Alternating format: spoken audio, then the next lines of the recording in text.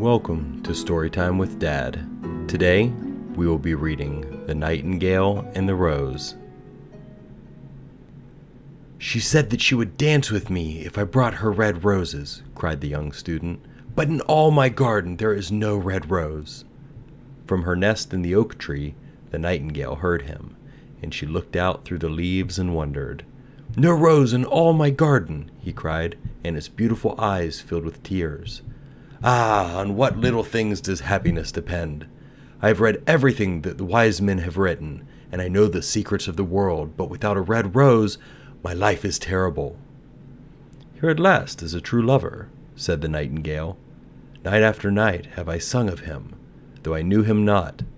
Night after night have I told his story to the stars, and now I see him.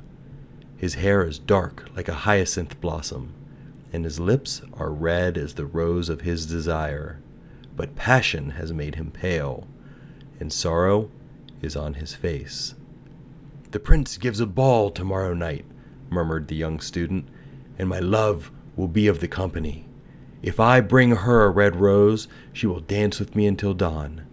And if I bring her a red rose, I shall hold her in my arms, and she will lean her head upon my shoulder, and her hand will be clasped in mine. But there is no red rose in my garden, so I will sit lonely, and she will pass me by, and she'll pay no attention to me, and my heart will break." "Here indeed is the true lover," said the nightingale. "What I sing of, he suffers. What is joy to me, to him is pain. Surely love is a wonderful thing. It's more precious than gold and dearer than jewels." "The musicians will sit in their gallery," said the young student, "and play upon their stringed instruments, and my love will dance to the sound of the harp and the violin. She will dance so lightly that her feet will not touch the floor, and people will gather all around her.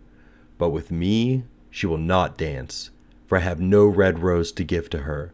And he flung himself down on the grass and buried his face in his hands and wept. "Why is he weeping?" asked a little green lizard as he ran past him with his tail in the air. "Why indeed?" said a butterfly who was fluttering about after a sunbeam. "Why indeed?" whispered a daisy to his neighbor in a soft, low voice. "He is weeping for a red rose," said the nightingale. "For a red rose!" they cried. "How very ridiculous!" And the little lizard, who was something of a cynic, laughed outright. But the nightingale understood the secret of the student's sorrow, and she sat silent in the oak tree and thought about the mystery of love. Suddenly, she spread her brown wings for flight and soared through the air. She passed through the grove like a shadow, and like a shadow, she sailed across the garden. In the center of the garden was standing a beautiful rose tree, and when she saw it, she flew over to it and landed gently. "Give me a red rose," she cried, "and I will sing you my sweetest song." But the tree shook its head. "My roses are white," it answered, "as white as the foam of the sea, and whiter than the snow upon the mountain. But go to my brother, who grows round the old sundial, and perhaps he will give you what you want." So the nightingale flew over to the rose tree that was growing round the old sundial. "Give me a red rose," she cried, "and I will sing you my sweetest song." But the tree shook its head.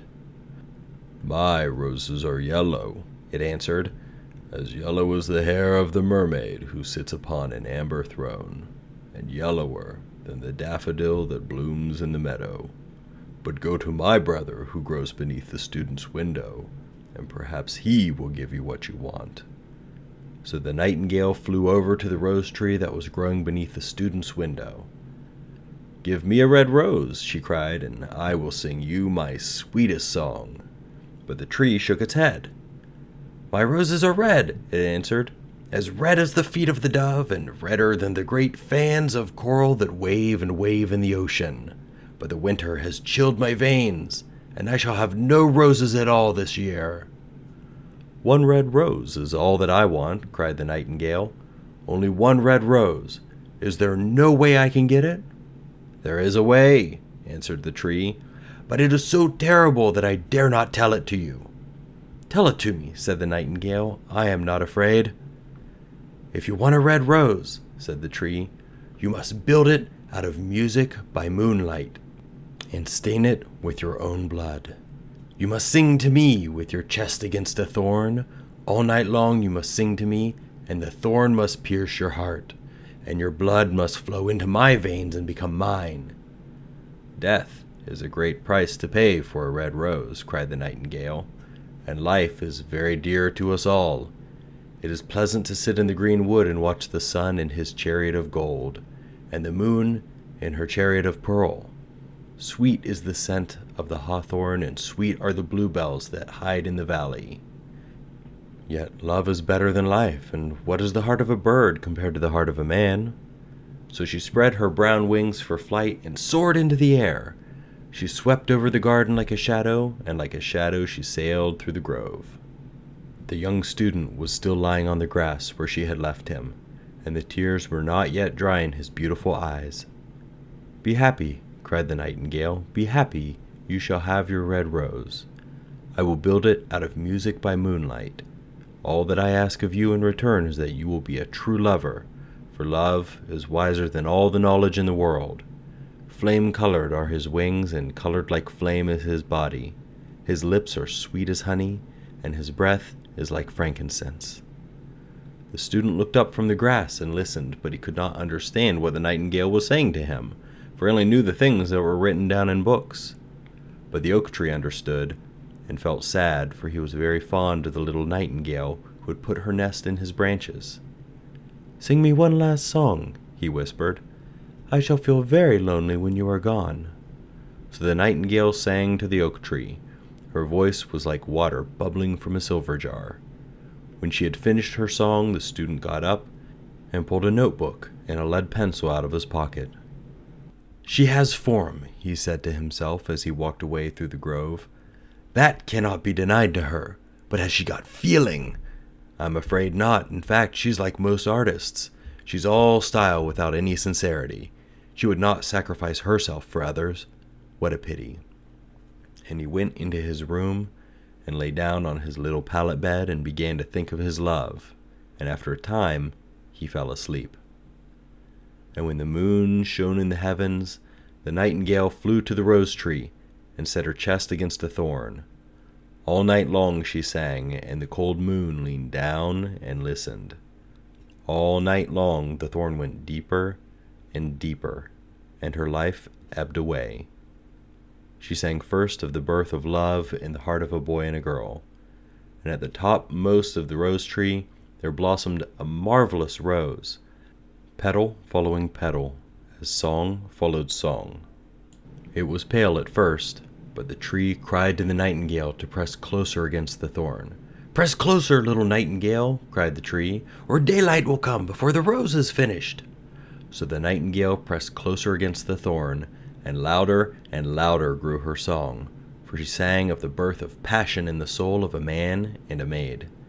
And a delicate flush of pink came into the leaves of the rose, but the thorn had not yet reached her heart, so the rose's heart remained white.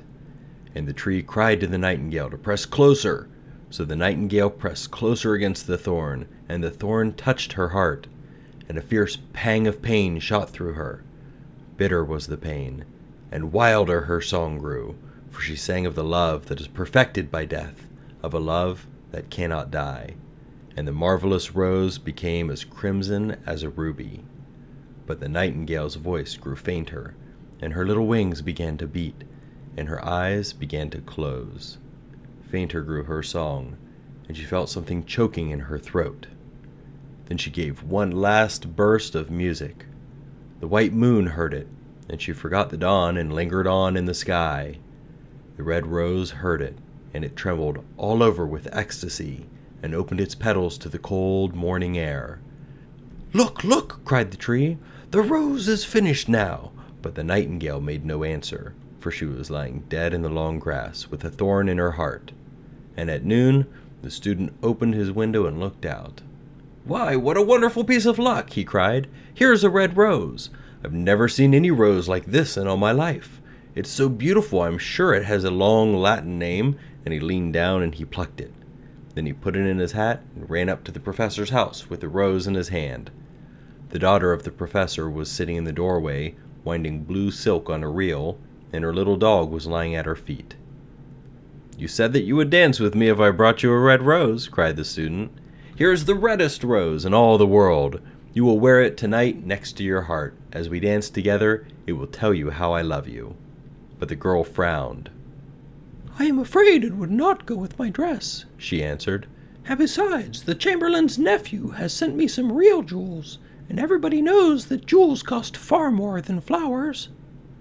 "Well, you are very ungrateful," said the student angrily, and he threw the rose into the street, where it fell into the gutter, and a cartwheel went over it. "Ungrateful?" said the girl. "I'll tell you what, you are very rude, and after all, who are you? Only a student. Why, I don't believe you have even got silver buckles to your shoes like the Chamberlain's nephew has." And she got up from her chair and went into the house.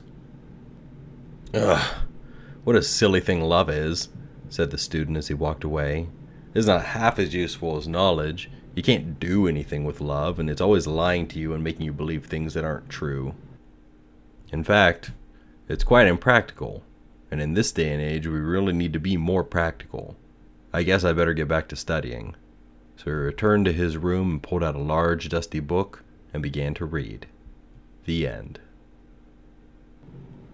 The Nightingale and the Rose was first published by Oscar Wilde in 1888. I hope it was obvious that the student has a lot more learning to do. He has some book smarts, but he doesn't understand how wonderful and powerful love can be. You see, in the story, the Nightingale is able to do the impossible, creating a rose, and she could only do this by offering the ultimate sacrifice of her life. The same thing is true for us, though. Sacrifice is necessary to accomplish great things. Now, it's really rare that we would ever need to make the ultimate sacrifice of our own lives, but if you've ever had to share something that you really wanted with another person, then you've already experienced this firsthand. Sacrifices like sharing can be small, but they're one way we can give love to other people. Now, it's arguable that it's also the most authentic and believable way of showing love, giving something without getting anything in return. If you enjoy these stories, don't forget to rate Storytime with Dad on whatever app you're listening to me on.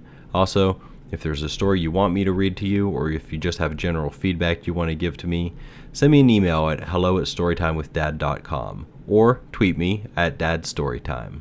Thanks for listening. We'll see you next time.